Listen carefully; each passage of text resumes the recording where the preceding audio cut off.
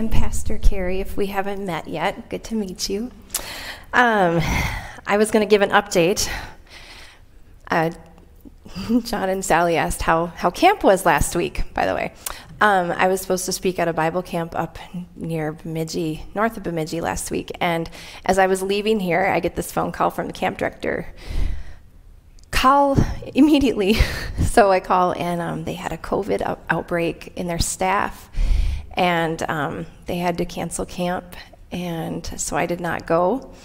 And I think I just felt so for those kids. You know, there's 65 junior hires that didn't get camp last year and thought they were going to have camp this year. And so I think there's just a reminder to me, just for us, just to keep praying for our children. You know, this whole COVID tidal wave is still on a roll. And so I didn't go up to camp last week. I was here on Tuesday and painting our kitchen and our living room. So I had, quite the different week. But yeah, so I didn't go up to camp, and I am hoping and praying that those counselors and people at camp are okay. So anyway, I'm here. I'm thankful to be here. I'm thankful to see you all. So let's start and pray this morning as we begin. Lord Jesus, we thank and praise you for your goodness. We thank you for your love. We thank you for who you are. We thank you that you are Lord and Savior, and that we are your children, and we can come together today worshiping you as the way, the truth, and the life. Lord, I thank you for each person that is in this place, and I just pray, Father, that you would meet them where they're at. Lord, help us to have a greater understanding and ability to worship you this morning. Keep working in our hearts and help us to know where we are off, where we have lost our way, where other things have come in place of you. And Lord, help us also to model what it means to love and to praise you and live a life that seeks after you to this world that is watching. So Father, be with me as I preach your word. Be in my heart and my mind, and I pray for my friends here as well. In the name of the Lord Jesus Christ, amen. So as we kind of started with our children today, the question was, if you were to explain worship and what worship is, what would you say? And this always is kind of one of those nebulous words that I think as Christians we're like, it is, and then we like kind of stumble and fumble our way through explaining it, or I go to church on Sunday and that's what this is. So I think that's kind of one of those words that we know what it is inside, but articulating it is really, really hard. I found some pictures. I was scrolling through the internet, and I found some pictures that were just thinking of what we think of the posture of worship. Here's an old picture there's obviously like a very crude altar and fire on the altar and people in front of the altar. So sometimes we have this image of on our knees, bowing down, which I will get to in a little bit. I also found, next slide, Tony, some people think that Stonehenge was a place of worship at some point. It was also worshiping with astrology and with the movement of the stars. So people found their way there to worship a long, long time ago. You can do the next one. Here's an idol with different animals as part of it. And then I found a picture of a totem with, again, different animals on it. And so throughout our history, we have so many examples of people seeking to worship. There's something within us that seeks after God. Even, I would say, with the most stout person saying, I don't worship anything. Really, though, there is something in us that seeks to worship and to seek after something greater than ourselves, and that is where worship comes from. If you think of the definition of the word worship, it means this. So there's a couple things. It means, in Hebrew, shakah means to depress, to bow down, or to fall down flat. It means something physical.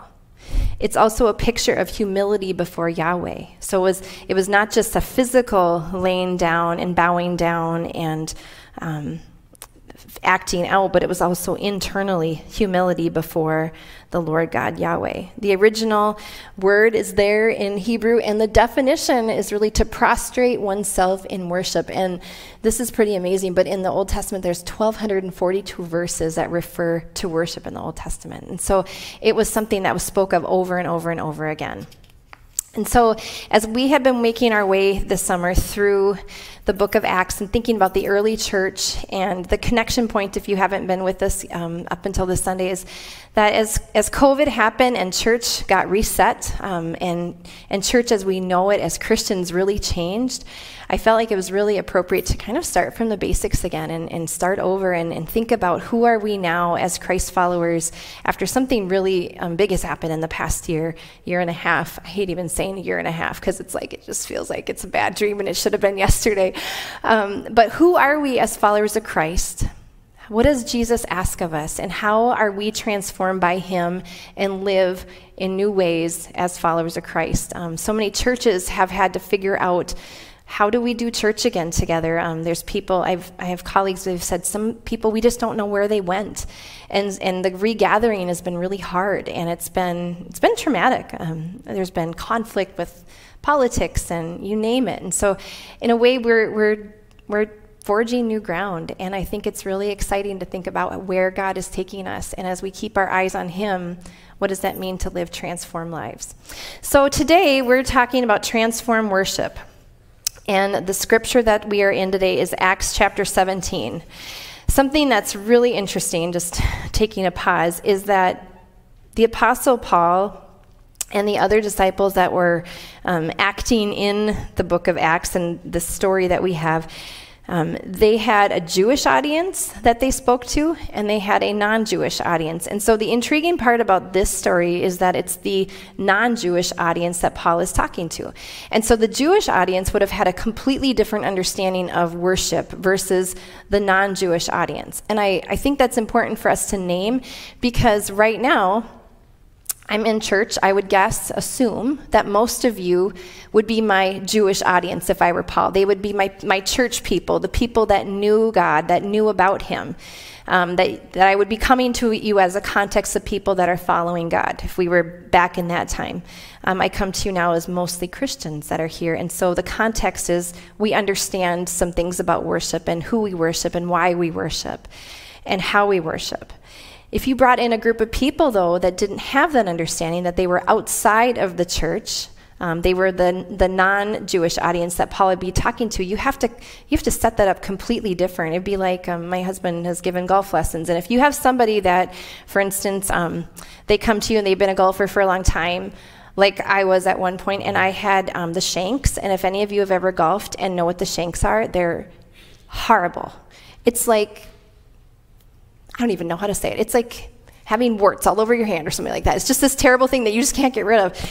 And versus if you have somebody that has never golfed, never swung a club, and so how he would teach one person versus another is two different things. By the way, when I had the shanks, it took I think 2 years to get rid of the shanks. And he had me standing this way to address the ball this way because it was so bad. That's how bad it was. So when we talk about worship, I think it's also important to name our context and our understanding of what we're talking about and who we're talking about it with, because if you are a Christian, your understanding of worship is going to be completely different than a non-Christian and their understanding of worship. So it's important as we set that up to think about Paul coming to Athens. We're in Acts chapter 17, and Paul comes to the city of Athens. Has anybody ever been to Greece in this place? I've been wondering that too. Okay. I would love to go to Greece. We were just talking about this last week. If you could get on a plane and go anywhere right now, I would go to Greece for sure. So Paul is in Athens. It says in verse 16, if you can get that slide up, Paul was waiting for them in Athens, and he was greatly distressed to see that the city was full of idols. So what he did is what Paul usually did. He reasoned in the synagogue with both Jews and God-fearing Greeks. So again, you think of his audience. It was people that were of his mindset and understanding of worship, as well as in the marketplace day by day with those who happened to be there. It's important to understand two contexts that Paul had just been run out of a few cities because a ruckus came up because he was preaching about Jesus, and they got in trouble, him and Him and Silas had gone to jail. They go to Thessalonica. They get run out of that town. They have all kinds of issues. And so now he's waiting for Silas and Timothy to come and meet him. And so he's hanging out in Athens. So he goes and does what he usually does. He goes to find people that he can talk to about Jesus and testify about the resurrection. So he meets a group of Epicurean and Stoic philosophers, and they begin to debate with him. Some of them asked, "What is this babbler trying to say?" Others remarked, "He seems to be advocating foreign gods." They said this because Paul was preaching the good news about Jesus and the resurrection. I think this would be an epic thing to witness. Is first of all, Paul, who was a brilliant person. He was a lawyer. He had been a Pharisee. He was fully on fire for Christ. And then to see him debating with the philosophers at the time would be really fantastic, personally. And then they call him a babbler, which is really kind of funny because I'm sure he was nothing but a babbler. And then they're trying to figure out what is he talking about and who is he talking about, because they probably had never heard about Jesus or the resurrection. So then something interesting happens, and scholars have debates about this. So did he go, was the Areopagus a court, or was it a place where people talked? Was it Mars Hill? And they say to him, "May we know what this new teaching is that you are presenting." Again, they were completely outside of the context of who Jesus was and what the resurrection was. "And may we know, because you're bringing some strange new ideas to our ears, and we would like to know what they mean." So they want clarification. And so Paul uses this opportunity to go to a place where ideas are being debated. It says, "All the Athenians and the foreigners who live there spent their time doing nothing but talking about and listening to the latest ideas." Now, does that sound like TikTok to you? Could be. So they spent their time debating, discussing, probably not coming to any conclusions, but talking about it.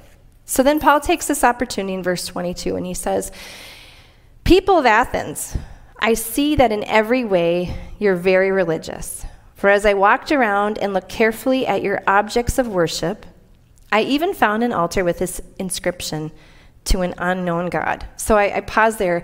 As I was reading this week, I found this documented thing that happened when there was a plague, that this plague happened, and so the people were trying to figure out what to do in Athens, and they had sent out black sheep and white sheep throughout the town, and wherever the black sheep or the white sheep landed, they sacrificed that animal and then put a god there. And so one of the spots there with one of the sheep was to the unknown God. And so this was a thing to make sure that they covered all their bases, and they made sure that they didn't miss anybody in case the unknown God could help them. So it was a true thing.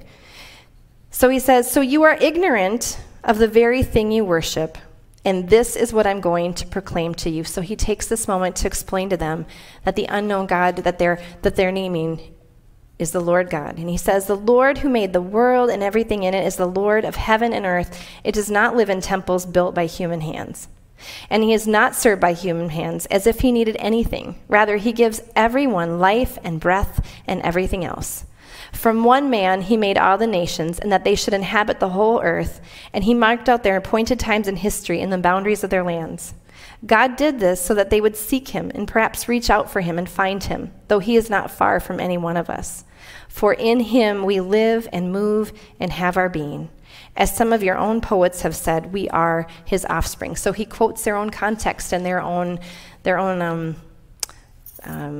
quoters and teachers. "Therefore, since we are God's offspring, we should not think that the divine being is like gold or silver or stone, an image made by human design and skill. In the past, God overlooked such ignorance, but now he commands all people everywhere to repent. For he has set a day where he will judge the world with justice by the man he has appointed," meaning Jesus Christ. "He has given proof of this to everyone by raising him from the dead." Again, he references Jesus. When they heard about the resurrection of the dead, some of them sneered, probably called him a babbler again. But others said, "We want to hear you again on this subject," because clearly he had piqued their interest and had made them think about something that they had not thought about before. At that, Paul left the council. It says, "Some of the people became followers of Paul and believed. Among them was Dionysius, a member of the Areopagus, also a woman named Damaris, and a number of others." So a couple things that I wanted to share with you as I was reading in the commentary was the sermon that Paul gave, which was kind of a pop-up sermon. He had this opportunity to share with people that were completely outside of the concept of worshiping one God. As Paul is a monotheistic Jew, that there was one God. In the Shema, it says that you shall worship the Lord your God with all your heart, with all your soul, and all your mind, and all your strength. And from the Ten Commandments, Paul also knew and would have had audience with Jewish people of that there's only one God. And we don't worship any other gods, but this is an audience where they have multiple gods, and they haven't landed on one truth or one way, and so they worship it all to make sure that they don't miss anything.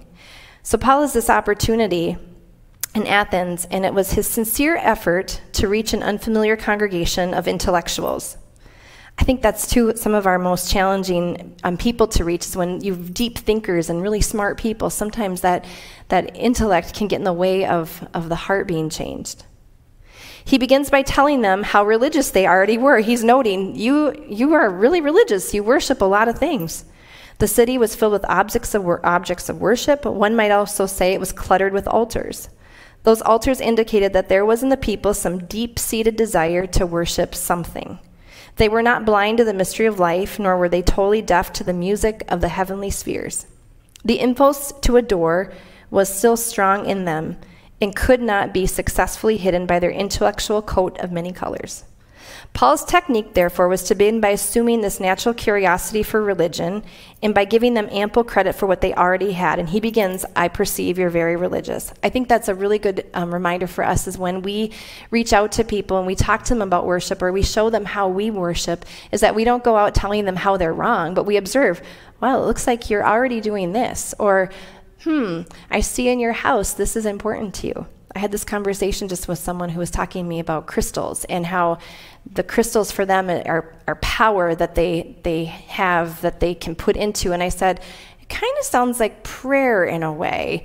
So we had this really interesting conversation about that. This author says, following the technique of Paul on this particular occasion, the Christian, us as followers of Christ, might say something like, perhaps you are not religious in the formal sense of the word. Perhaps you belong to no church or profess no creed, but have you ever come home late at night? By the way, did you see the sun last night? Even though it's smoky out, the sunsets have been amazing. Even with the smoke, it's still like, God, you made the sun. This is beautiful. Even people that are outside of knowing that there's one God who made the heavens and the earth, you can still say, did you see that sun? Have you ever looked up at the stars and felt all your earthly ways and movements chastened by the silent glory of the sky? Have you ever planted a garden, and as the seed sifted through your fingers, been deeply stirred by the mystery of growth? Have you ever sat by your radio and listened to music that just caught you? Have you ever been drawn to the thought of time and space and sound waves and everything else that's amazing? For those of you that are young parents, have you ever stood beside your baby's crib and just wondered, how in the world did we make this thing? It is God. The answers to questions like these is invariably yes. And this is when we have those opportunities to use the ordinary experiences of life to come very close to the threshold of worship, and to help somebody understand that they are seeking after something. There's an unconscious yet wistful worship, and this is what Paul is naming, to the altar of the unknown God. Paul found it among the other altars that were more specific and unabashed in their religious allegiances, and he begins at that altar to make his appeal for Christ. Paul went on to tell them that they were wasting their precious capacity for religion. They were worshiping unworthy gods, small ones that could be contained in an idol or an image. He told them about the God who is the maker and master of the universe, the source of all life, the Lord of all nations, the indwelling spirit of every single individual. And it was as if he said to them, if you're going to be religious, go big. If you're going to have a God, as all people secretly have, if the Lord God is not their God, a small God, then you know what? Make the most of it. Just as a man who has the ability to crawl is never satisfied to just crawl, but to walk. He basically says that a religion that uses about 1/10 of the religious capacity is not enough. Never be satisfied with a gold or a silver shrine. The God of the universe is much too alive and big and amazing to dwell in a thing like that. He has once dwelt in a person. That living image of God is the only image that is worthy of our serious devotion, and that is Jesus Christ. So Christians, I think that helps us come to a place of Paul explaining to them that I know the person that you're worshiping, this unknown person that you're trying to catch, and it's Jesus. And he takes that opportunity to help them know who that person is. And I think about us too, is if we know Jesus and we've been following him and our worship is focused on the cross and really the empty tomb, then that shifts our focus of worship too from the things that we can get caught up in ourselves and things going on around us. And so Paul, as he was speaking to the Athenians, he helped them focus the worship from an unknown God to knowing God revealed through Jesus Christ. And he took that opportunity, Tony, if you can bring that one up, he took that opportunity to say, you know what, the person that you're seeking after and the person that you're missing, I know that person. And he used that opportunity to say, and this is who he is. And that is the opportunity that you and I are going to get every day. The next slide. For transform worship, as we seek God, it's going to turn us away from ourselves and towards the Lord. And I've heard this quote so often, and I heard it again this past week, which was a good reminder of what I was planning on talking to you about, was we become what we worship. What we set our focus on is what we worship. I have a couple friends who experience infertility as parents, and when they had their children, everything became about their children. And at one point, my friend told me, she goes, I feel like I am guilty of son worship right now because everything in my life was revolved around having my child, and then I finally got them, and they have everything. And she was telling me this, she's like, and I feel like I've kind of lost my focus of God in this because my everything was onto my kid. But who gave me my kid? It was God. And so I think it's really important for us as we think about Paul talking to people that were outside of the understanding of worshiping the one true God. Are we guilty of that too, where we can get caught up in all the other things that we put our attention and our love and our devotion to? Or is it to the Lord Jesus Christ into the things that are him? Next slide. Transformation means worship is also not just on the outward, but on the inward. So as we come here today, think about the things that we do together, and it's really beautiful too that we model them to our children. We're standing in reverence of Scripture, of God's Word, if we can stand. If you can't stand, that's okay. It's still, we're still saying it. We're singing, we're praising him. The interesting thing about Christianity too is we are the most sing-songiest religion because we are singing praises to the Lord. He gave us life and breath and voice, and so that is a distinctive too with Christians. But it means that our worship not just is on the outward here, but it's what's going on inside in here. In Exodus 20:2-4, the King James Version says it this way, I am the Lord your God who brought you out of the land of Egypt, out of the house of bondage. You shall have no other gods before me. You shall not make for yourself a carved image, any likeness of anything that is in heaven above, or that is in the earth beneath, or that is in the water under the earth.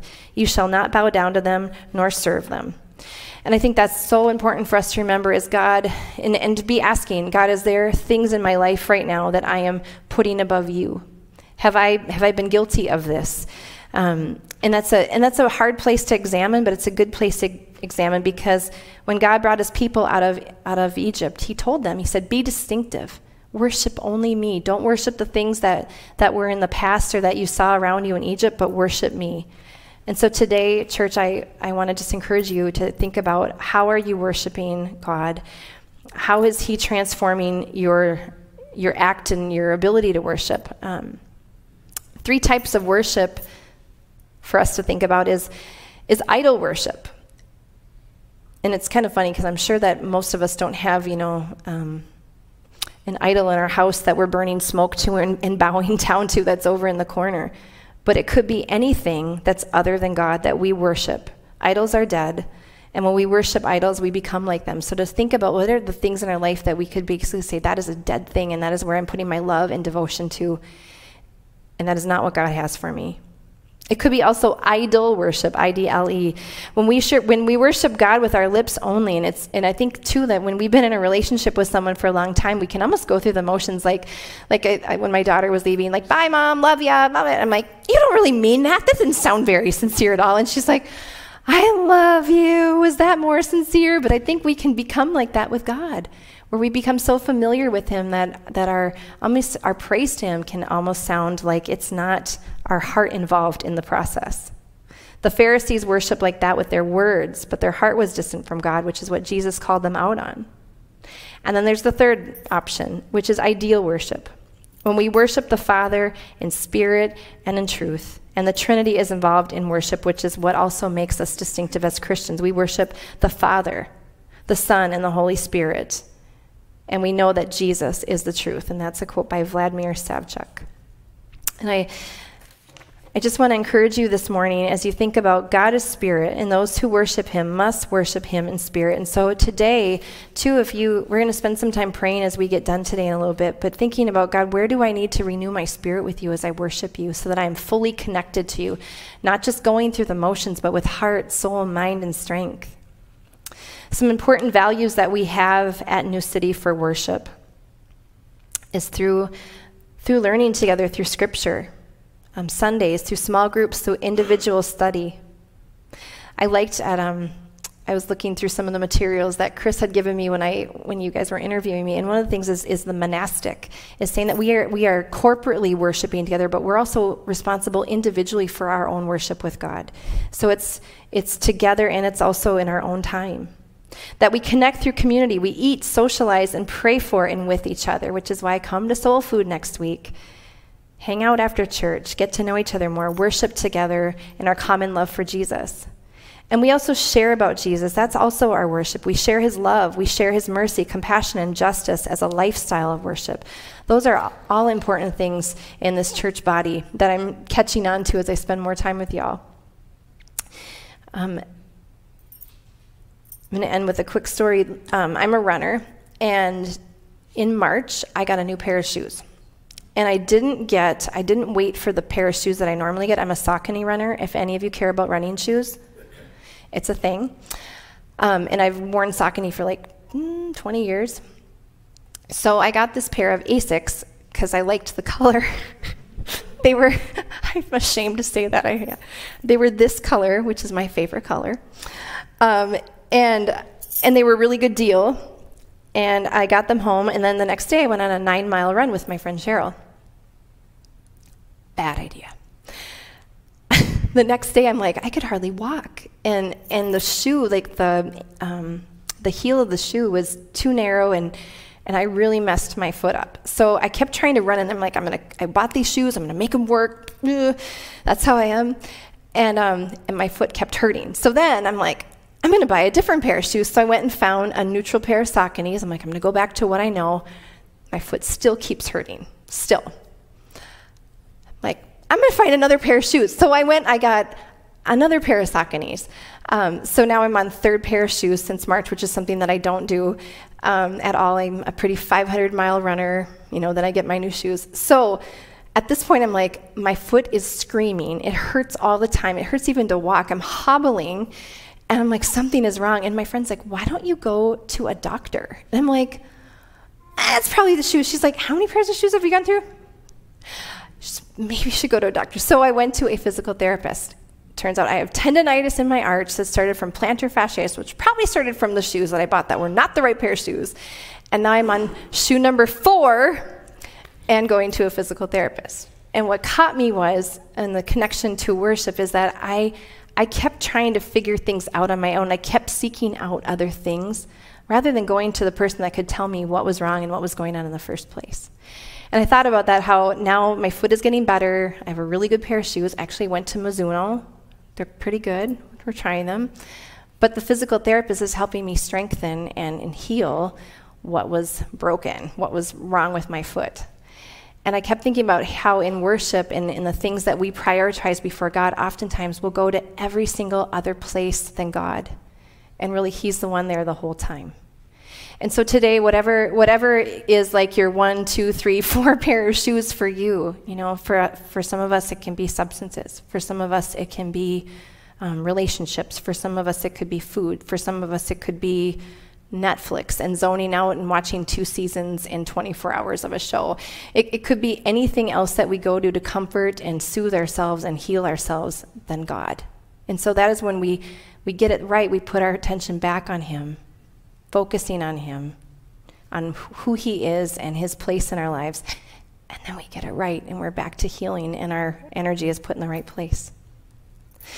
This morning, as we close, we are going to be praying we're going to starting with the Acts model, and I think Jamie and Stephen are going to be coming up and praying and playing with me as I lead us in prayer.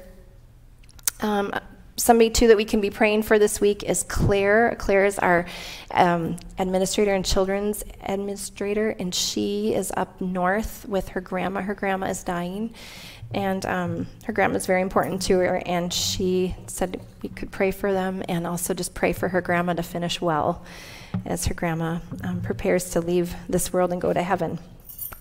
ACT stands for adoration, confession, thanksgiving, and supplication.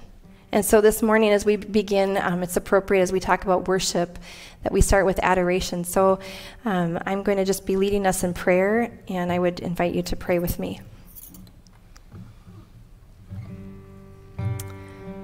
Well, Father, we worship you, we love you, we praise you. Jesus, you have done everything for us. You have given your life on our behalf. Lord, you lived every single thing in this world that we have lived through, and you didn't sin. Lord, you have compassion and mercy for us for the things that are hard in this world. And Lord, we praise you and we thank you for who you are. God, you are worthy of our all. You are worthy of our love. You are worthy of our time. You are worthy of our thoughts. You are worthy of our energies. You are worthy of our resources. Thank you for being beautiful and being awesome and good. Oh God, we worship you today.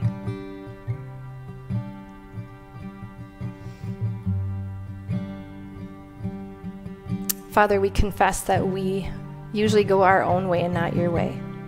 We confess that we are hard-hearted and stubborn and stiff-necked and determined often to do exactly the opposite of what you have best for us or want for us. Forgive us, Lord, for the ways that we have been dishonest this week. Forgive us for the ways that we hurt another with our words or our intentions.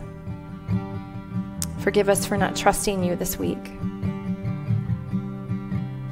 Oh God, we need you so much. And Jesus, we pray for your mercy in our lives. And we thank you for the gift of forgiveness through the cross and the empty tomb.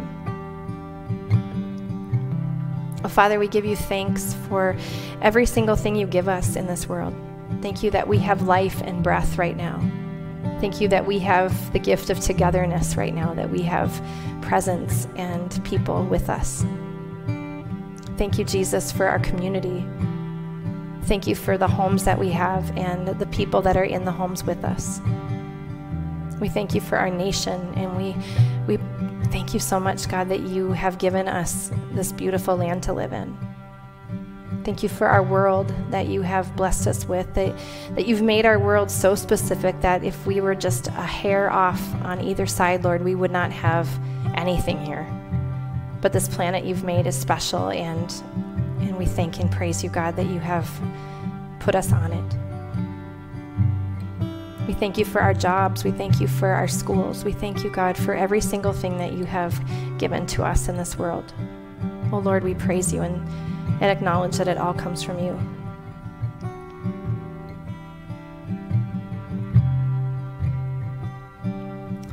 Lord, as we lift our concerns to you, God, this morning, we trust, God, that you can do more than what we could ask or imagine. Lord, your word says that you can do abundantly and exceedingly more than what we could ever ask or imagine. And so, Lord, we collectively share our burdens to you, Lord, today.